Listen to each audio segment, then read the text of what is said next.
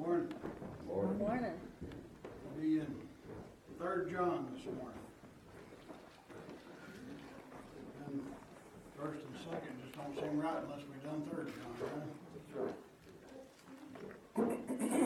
Vernon McGee has a kind of a funny story about the 3 little epistles of John, what we call the little John letters. He said that there was a certain black preacher from the South. If y'all have ever listened to Vernon McGee, you know he spent most of his ministry in California. So he specified this was in the South. But he said there was a minister that referred to 1st, 2nd, 3rd John as one-eyed John, two-eyed John, and three-eyed John. And that was because of his Bible that he used Roman lettering for 1st, 2nd, and 3rd. So that's how he referred to him as. So that's how his congregation understood him as well. And I just think that's a funny little story that I've either read or heard. Brother McGee stayed on the radio or read in his commentary set that I've got at the house. But regardless, we'll be in 3rd John. We wrapped up 2nd John last week. We only spent 2 Sundays in it. It's a very short letter, though. And 2nd John, we discussed it, and we brought up 2nd and 3rd John together. And I told you all it's my opinion. There's no real Bible to back it up, but it's my opinion. These were the last 2 letters ever written of the New Testament. And there's reasons for that I have. Like I said, that's my opinion. You can develop your own. But even Eusebius, church historian, he concurred on that, or I should say I concur with him. He come up with it 2,000 years ago, or a little less than 2,000 years ago, so I should say I concur with him. He said 2nd and 3rd John were written after the exile of John to the island of Patmos, which was a rock quarry island that was people were sent to for punishment, really, and to go there and labor. But in 2nd John, another opinion that I gave you all that I have on 2nd John is that I know it begins with to the elect lady, and I'm of the opinion that he is writing to a church. And the main reason that I believe that we find in 3rd John. Not only do we find in 3rd John that this 3rd John is directed toward a specific person named Gaius. And there's several Gaiuses brought up in the scriptures. There's a Gaius brought up in Romans chapter 16. There's a Gaius brought up in Acts chapter 19. And there's another Gaius brought up in Acts chapter 20. That's two different Gaiuses. So this was apparently a popular Roman name that was used, much like we read the name John. You know, how do we usually refer to people as an everyday average Joe? We either call him John Doe or John Smith or something along those lines. Something that was very common. And 3rd John was written to a man named Gaius. The 2nd John was written to the elect lady and the children of the elect lady. And then toward the end of that letter, we find that the elect lady's sister and her children. And so, like I said, I'm of the camp that thinks that was written to a church instead of a specific woman. If you think it's a specific woman that he's writing to, I won't have all against you. I won't argue with you about it. I'm just of the opinion he was writing to a church. 2nd John leads us into 3rd John. Like I said, this was written to a specific man named Gaius. And it begins, the very first words of 3rd John began exactly the way that 2nd John does. John introduces himself as the elder. And so Gaius is a friend. He's a very close, very intimate friend of John's. There was no reason for John, much like 2nd John, there was no reason for John to assert his apostleship. He just introduces himself as the elder. And we discussed in 2nd John how that not only referred to age, the word presbyteros in Greek, but it also referred to an office in the church. It later referred to an office in the church. And it would have at the time that John would have been writing these two letters. Both of these letters were probably written sometime between 80 and 95 AD. And I'm of the opinion that they were written closer to the 95 than they were of the 80. And like I've told you, I wasn't there. I wasn't there when the letters were written. But I've developed some opinions over the years on these.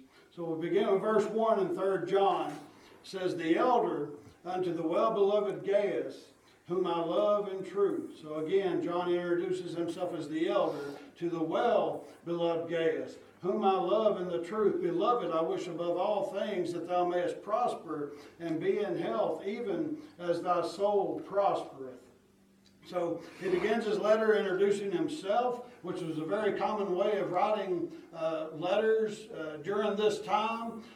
It's quite the opposite how we write letters nowadays, because nowadays we address whom the letter is written to, which he does here. It's written to the well-beloved Gaius, but he begins with himself. We normally wait till the end of a letter or the end of an email nowadays to state who we are. We'll say sincerely or love always or regards or something along those lines, and then we'll put a comma and we'll put our name down at the end of the letter. This was the classic style of writing a letter in these days. It says, the elder to the well-beloved Gaius, whom I love in the truth. What is the truth? We know from John 14, Jesus said, I am the way, the truth, and the life. So is John saying here, whom I love in Jesus Christ? In a sense, yes, he is. But if we go on down through this letter, we'll understand what John is referring to as the truth. In verse 2, he says, Beloved, I wish above all things that thou mayest prosper and be in health, even as thy soul prospereth. And I have seen and heard many prosperity preachers and teachers, if you'd like to call them that, use this very verse to say, see, God wants you to be healthy. God wants you to be well off. God wants you to be rich. God wants you to have money in the bank. God wants you to have yachts and limousines and Lamborghinis and all these other things. And they'll use this very verse number 2 in 3 John, to substantiate that. Folks, that's not what John is saying here. John says, I wish above all things that thou mayest prosper. It doesn't say God wishes above all things that you may prosper. Now listen, God does want us to be in good health. What good are we to the kingdom of God if we're in such bad shape that we cannot go forth as the Word of God tells us to, that we can't go out and preach the gospel? What good would I be as a teacher or as a preacher if I could not stand here today and expound the Word of God? I wouldn't be much good in that office or in that regard. So yes, in that sense, God wants us to be in good health, yes. Does God want us to be rich? Not necessarily. God wants us to be rich of heavenly things. God wants us to be rich spiritually. God wants us to be rich in grace. He wants us to be rich in mercy. He wants us to be rich in love toward our brothers and our sisters in Christ, and of course, toward Him. But as far as monetarily, God doesn't necessarily want us to be rich. It's not that He's against us having money. God wants us to be able to pay our bills, I'm sure. God wants us, when the light bill comes, to be able to pay it. God wants us to be able to do these things, yes. But this verse does not say anywhere in it that God wants us to have money flowing out of our ears to do with anything at any time that we want to. He says, I wish above all things that thou mayest prosper and be in health, even as thy soul prospereth. I taught this book years ago at another church, and I asked this question then, and I'll ask it now. We'll read it again. He says, I wish above all things that thou mayest prosper and be in health, even as thy soul prospereth. He is saying, Gaius, you are well off spiritually. He's saying, he said, I'm loving you in the truth, and you're well off spiritually, you're in good shape with God, you're in good standing with God. You're well off then. And he says, I wish you prosperity in your health. He's saying, even as your soul prospers. I'm hoping, I'm praying that your health prospers as your soul prospereth. What's he saying? He's saying, I'm praying that your physical health is in as good a shape as, or will be, for that matter, in as good a shape as your spiritual health is. Now the question I'll ask you is, if I prayed that prayer for you, or we can turn around and put the spotlight on me, if you prayed that prayer for me and God answered it, what kind of physical shape would I be in? If you prayed the prayer for me, God, I pray that Spencer's physical health is in the same shape that his spiritual health is in. What kind of shape would I be in? Would you all have to call 911 right now? Would you have to rush me to the hospital? Would they have to throw me in ICU and put tubes in me and on me and everything else? That's a question that all of us can ask ourselves. If someone prayed that prayer for me and God actually answered that prayer, what kind of shape would I be in? If I was in as good a shape physically as I am spiritually, would I be in awesome shape? Would I be like Tony Atlas, able to lift hundreds of pounds? Or would I be incapacitated? Would I be not worth a dime physically? That's a good question all of us can ask ourselves. What kind of shape are you in spiritually? And if your physical health was in the same shape that your spiritual health is in, what kind of shape would you be in general? And that's the question I'll ask, and I'll leave for you all to ponder. For I rejoiced greatly when the brethren came and testified of the truth that is in thee, even as thou walkest in the truth. John says, I rejoiced greatly when the brethren came and testified of the truth that is in thee. What truth? John's already said that he loves Gaius in the truth. He says, and I rejoiced greatly when the brethren came and testify of the truth that is in thee. So he's loving Gaius in the truth. He's saying, I'm rejoicing that others have come to me and testified of the truth that is in you, even as thou walkest in the truth. Even as thou walkest in the truth. So we come back to the original question that I presented in verse 1. What is the truth? What is truth? Truth is Jesus Christ. Yes, there's no denying that. Jesus Christ said that himself. What else is the truth? The Word of God is the truth. God himself is truth. He's not a man that he could lie. There's no guile was ever found in the mouth of Jesus Christ. What is truth? The gospel is the truth. And what we're seeing here is John saying that he loves Gaius in the truth. He loves Gaius in Christ, yes, and in the truth of the Word of God, in the truth of the gospel of Jesus Christ. And he says that these people have come, they've testified to John of the truth that is in Gaius, of the truth of the gospel that is in Gaius, the truth of Christ that is in him. And he says, even as thou walkest in the truth. In other words, he's not only teaching, he's not only teaching or preaching the truth, the gospel of Jesus Christ, but he's also walking the gospel of Jesus Christ. He is living the gospel of Jesus Christ. Folks, there's a huge difference between someone that will profess faith in Jesus Christ and someone that will actually show faith that they believe what this Bible says. They believe the gospel which they are teaching and which they are preaching, that they believe the words of God to be true. I've seen too many people over the years that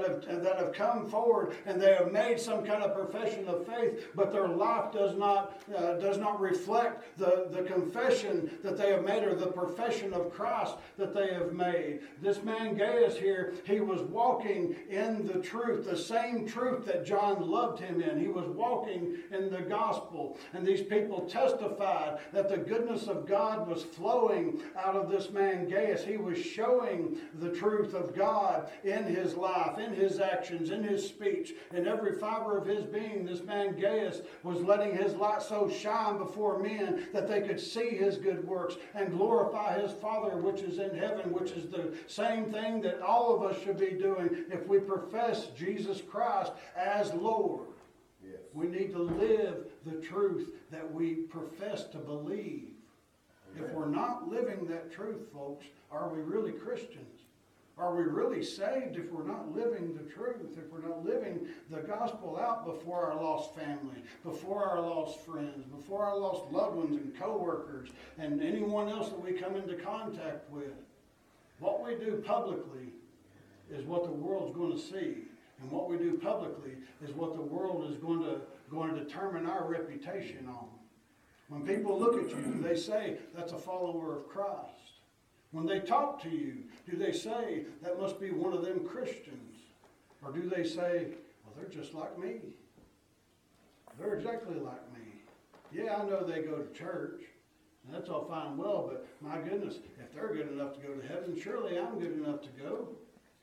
Because your life's no different than what the world's is. Folks, that's dangerous ground. That's very dangerous ground. The worst deception is self-deception. This man Gaius was not self-deceived. He was living the truth of the gospel of Jesus Christ. He was showing the truth of the gospel of Jesus Christ. He says, I have no greater joy than to hear that my children walk in truth. We're seeing this word truth over and over. In fact, I believe it's 7 times that we find it in just a few verses here.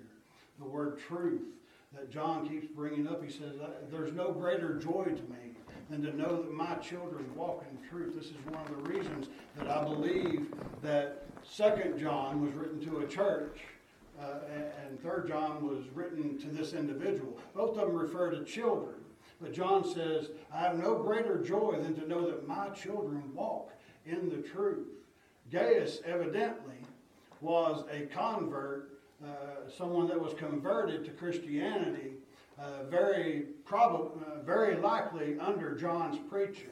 You remember John was a pastor of the church at Ephesus. That's nowhere in your Bible, but it is found over and over again in church history that John pastored the church at Ephesus. And this is likely where he met Gaius. This is likely where Gaius was converted. I'm not saying it is for 100% sure. Once again, I wasn't there. I don't know. But he says there is no greater joy to him than to know that his children walk in the truth.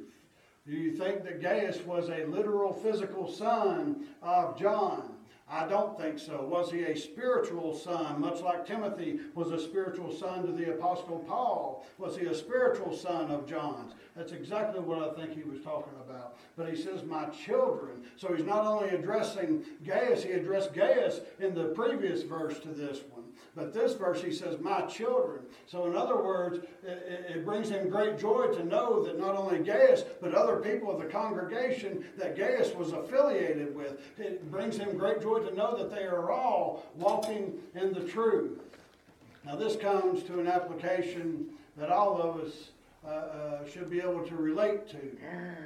If we have children, if we have nephews, if we have nieces, anything along those lines, grandchildren, does it bring you great joy to know that they're walking in the truth?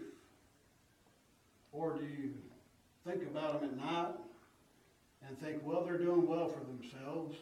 They're making good grades in school.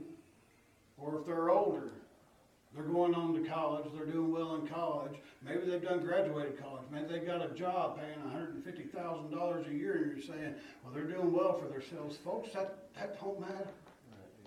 It does not matter. What matters is, are they walking in the truth?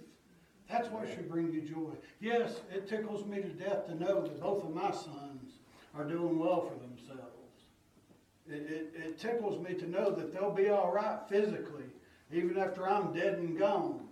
At least it's shaping up to look that way. That gives me great peace. But are they walking in the truth? Are they spiritually sound?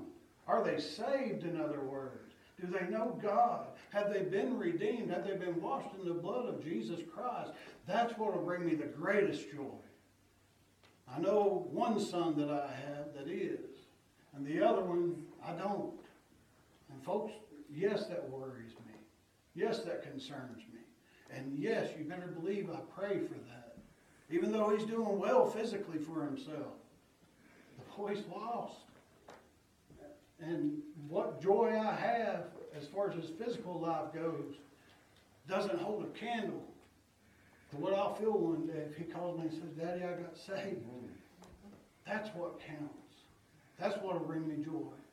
John here says it brings him no greater joy than to know that his children, and he talks about a church congregation, his children are walking in the truth. In other words, what I've preached to them, what I've taught them, when I told them, little children, love you one another. That's what John said over and over in 1 John, and church history has it that during his last years on earth, that's basically all he preached was little children, love you one another.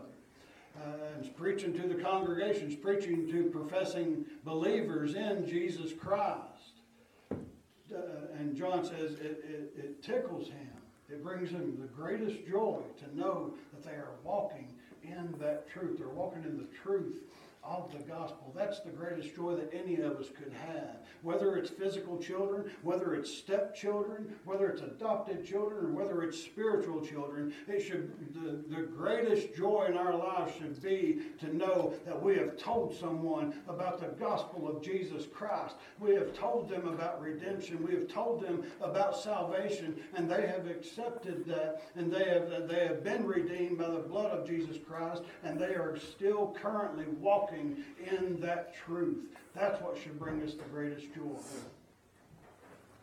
The greatest things will happen in your life and in my life when we don't care who gets the credit for it. Right. John wasn't looking for credit in this letter to Gaius.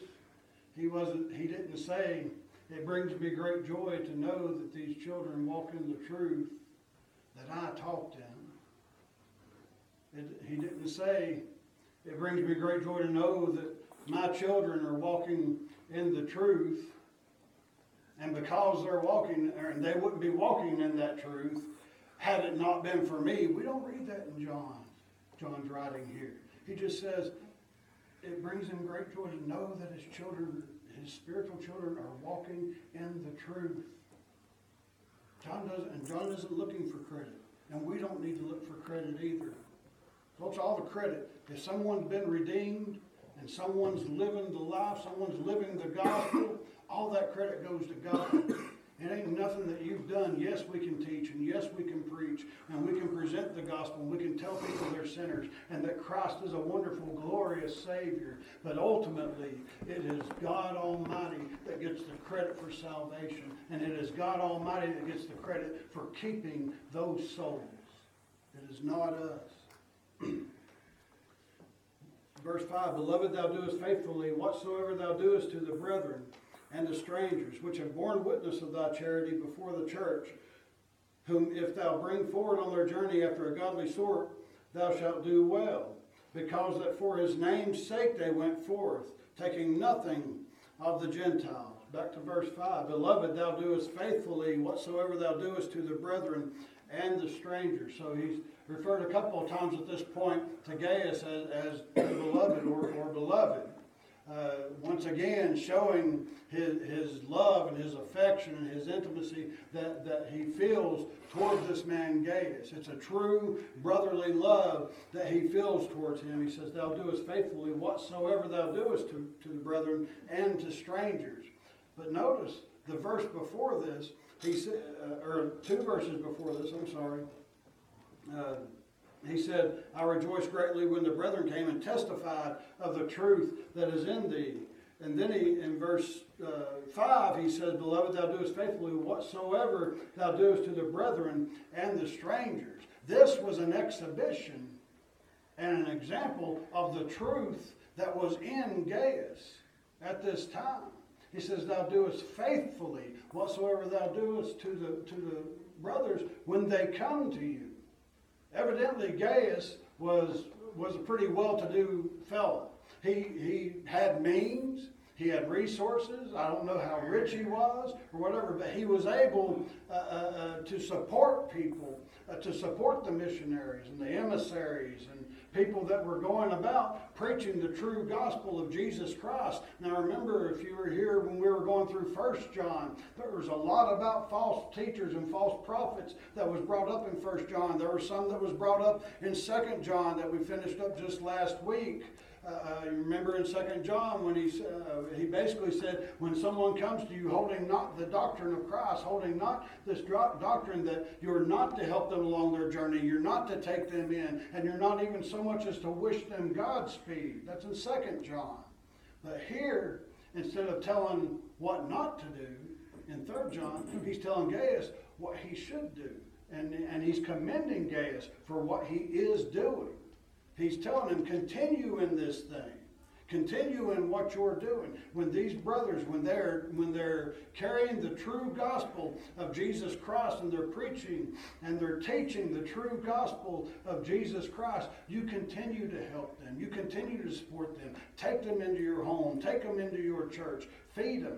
Give them money if need be. Whatever the case is. You keep doing what you're doing, Gaius. Is exactly what John is saying. He says, which have borne witness of thy charity before the church, whom if thou bring forward on their journey after a godly sort, thou shalt do well. He says these brethren have evidently come back to where John was, which was more likely in Ephesus. But they've come back to where John was. And he says that they have borne witness of thy charity before the church. So these men, it's much like what we do nowadays. During prayer request time, a lot of times people have a praise report instead of a prayer request. And it was much like that, evidently, in the early church days, in the first century church. Because he says these people have borne witness within the church or inside the church to the congregation of the truth that is in you, Gaius, and what you have been doing. These men have gone. They've said, hey, we went on our journey. We went without script. We went without purse. We went without anything. And this man Gaius took care of us. When we got to whatever congregation it was, whatever church it was, that they were going to, whatever area or region that this Gaius was in, it said Gaius took us in. And they're testifying that Gaius took good care of them. He said, which are borne witness of thy charity before the church, whom, if thou bring forward on their journey after a godly sort, thou shalt do well. Those last 4 words there, thou shalt do well, shows us that he is commending Gaius for what he's done. And he's saying, but continue this into the future. Don't give up what you're doing. Don't stop what you're doing. And he may have very well been saying this. We're not going to get to it this week. We won't have time to, but this man, toward the end of this letter that's brought up, there's a man named Diotrephes that is brought up. And Diotrephes may have very well been trying to convince Gaius to stop doing what he was doing, to stop taking these people in. I don't know that for a fact, but that very well could have been the case. Either way, John is encouraging Gaius to continue what you're doing. Continue walking in the truth. Continue exhibiting the love of God. Continue taking these people in. Continue supporting them on their journeys. And folks, the church 2,000 years later is no less responsible for the spread of the gospel of Jesus Christ than it was here in this letter that John is writing. We are responsible for doing this. We are responsible for supporting the missionaries. We're responsible for supporting the evangelists. As long as they are preaching the true Word of God, the people of God are the very ones that should be supporting them. I'm not saying that I expect a big fat check for standing up here and teaching Sunday school. I'm not saying that Vern expects a big fat check for standing up here Sunday after Sunday and preaching. That's not what I'm saying. But folks, not all of us can be missionaries. Not all of us can cross the water. Not all of us can go to the different towns right here in the United States. And and the United States is a huge mission field. But not all of us can go, but we can support. In other words, every one of us, if we're a born-again child of God, every one of us has a contact with God. We can pray for these people. We can pray for the missionaries. We can pray for the evangelists. We can pray for those that are going around and preaching the true gospel of Jesus Christ. And if it is within your means, you can support them monetarily. You can support them by feeding them, by clothing them, by doing all kinds of different things for them. It tickled me to death when I found out that this church here supported missionaries and missions in general. Because there's a lot of churches out there that don't do that. And we are responsible for this. It ain't the lost folks that do it. We get into that here in just a second. Because for his name's sake, they went forth as taking nothing of the Gentiles. Now when he says Gentiles, he's talking about the pagans, the heathens, those that haven't been born again. Folks, I could look around now and tell that nobody in here has Jewish descent. Even with my glasses off, I know that because I've seen you all with my glasses on. But none of us in here are Jewish by descent. Every one of us in here are Gentiles. But hopefully everybody sitting in this room right now is saved and born again. So when he says Gentiles, he's not talking about those that are not Jewish. He's talking about those that have not been born again. When he refers to them, he says, because that for his name's sake they went forth taking nothing of the Gentiles. Something else peculiar about this, it says, because that for his name's sake, this is the only time Jesus Christ is brought up in this little letter. And it doesn't even mention Jesus by name, but we know who his name, who that's referring to. Some of the other English translations of the Bible have for the sake of his name, and the word name is capitalized there. So they have that translation. We have this one, but we all know that he's talking about Jesus. It says, but for his name's sake they went forth, but they took nothing of the Gentiles. Folks, that tells me it is the church's responsibility. It is the people of God's responsibility to support the men of God that go about teaching and preaching the true Word of God. And this also tells me you be careful what missions you're supporting. You be careful what preachers you support. You be careful what teachers you support. We can go back to 2 John and get into that where John... Well, we've actually already brought it up once this morning. John says not to take them into your house, not to support them, not to wish them Godspeed. That's what we don't do with false teachers.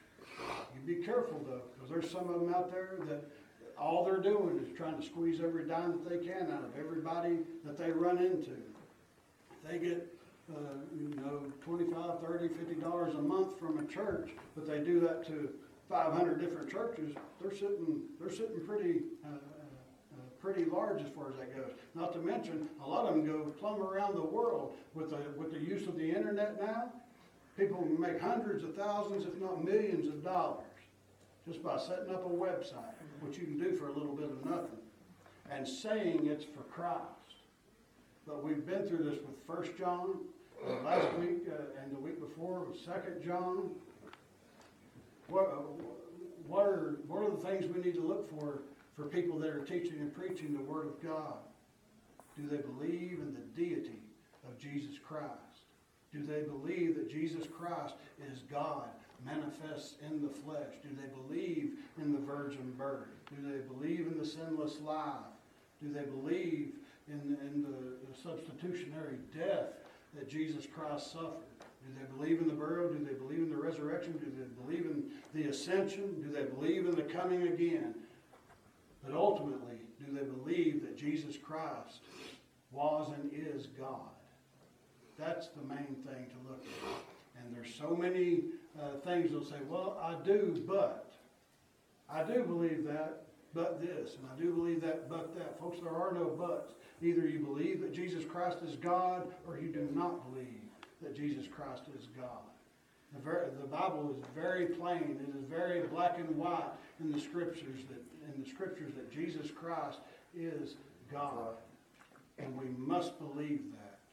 We have to believe that, and any teacher or preacher needs to believe that. And anyone that doesn't believe that, they cannot be preacher or a teacher of the true gospel of Jesus Christ, folks. If he wasn't God, his death was in vain.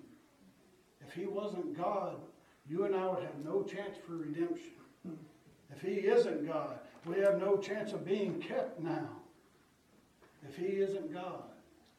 But he is God. Praise God for it. Because for his name's sake they went forth. He says they didn't go forth for themselves. They didn't go forth for popularity. They didn't go forth because they wanted to be known as a great rabbi or a great teacher or any of these other things. They went forth for the sake of the name of Jesus Christ, taking nothing of the Gentiles. Verse 8, we therefore ought to receive such, that we might be fellow helpers to the truth. We therefore ought to receive such, that we might be fellow helpers of the truth. It says we, John's including himself in that statement. It says we ought to receive such. In other words, we should take these people and we should support them as long as they're walking in the truth, as long as they are preaching the truth, as long as they are living the truth. We should receive such, that we might be fellow helpers to the truth. And once again, I know I just stated it, but I'll state it again. Not all those can be missionaries. Not all of us are called to be a missionary. Not all of us are called to go all over the country or all over the world or wherever the case is. We are all told to go. We are all told that. But where we go to is up to God. Not all of us are called to go the world over. But when we receive such, and we help such, we support such, whether it's by money, whether it's by prayers, we become fellow helpers in that ministry. It may not be, we may not feel that it's us directly involved in that preaching or that teaching or whatever the case is, but if we're supporting a true man of God as he goes out and preaches the gospel of Jesus Christ, regardless of if it's here in Kingsport or if it's somewhere else in the state of Tennessee or somewhere else in the United States or somewhere in Uganda or Rwanda or Zimbabwe or anywhere else. If we're supporting that ministry, we are fellow helpers in that ministry. If we are supporting it, regardless of whether it's with your prayers or whether it's with your money, maybe it's with your time. Maybe it's when they're on furlough and they're back here in the States for a little while. Maybe they need some place to stay and you put them up in your house. I mean, this letter addressed to Gaius here, John's already said, the brethren, and he's referring to some of them, even though they were strangers, people you'd never met, you took them in. But I have a feeling Gaius had some questions for him before he took them in, if he didn't know who they were. And one of those questions, looking at 2 John and at 1 John, would have been, do you believe that Jesus Christ is the Son of God? Do you believe that Jesus Christ is God? Don't know that for a fact, but Gaius walked in the truth. Gaius believed the truth, and he lived in the truth. And therefore, Gaius would not have been one to put up false teachers. So I think that he would have had some questions for these folks. We become fellow helpers if we support these ministries. And folks, I'm going to end it right there at verse 8. We'll finish off the rest of that book, or say the rest of that chapter. Anybody got any questions or comments on any of that? All right. If not, we'll finish it up next week. God bless y'all.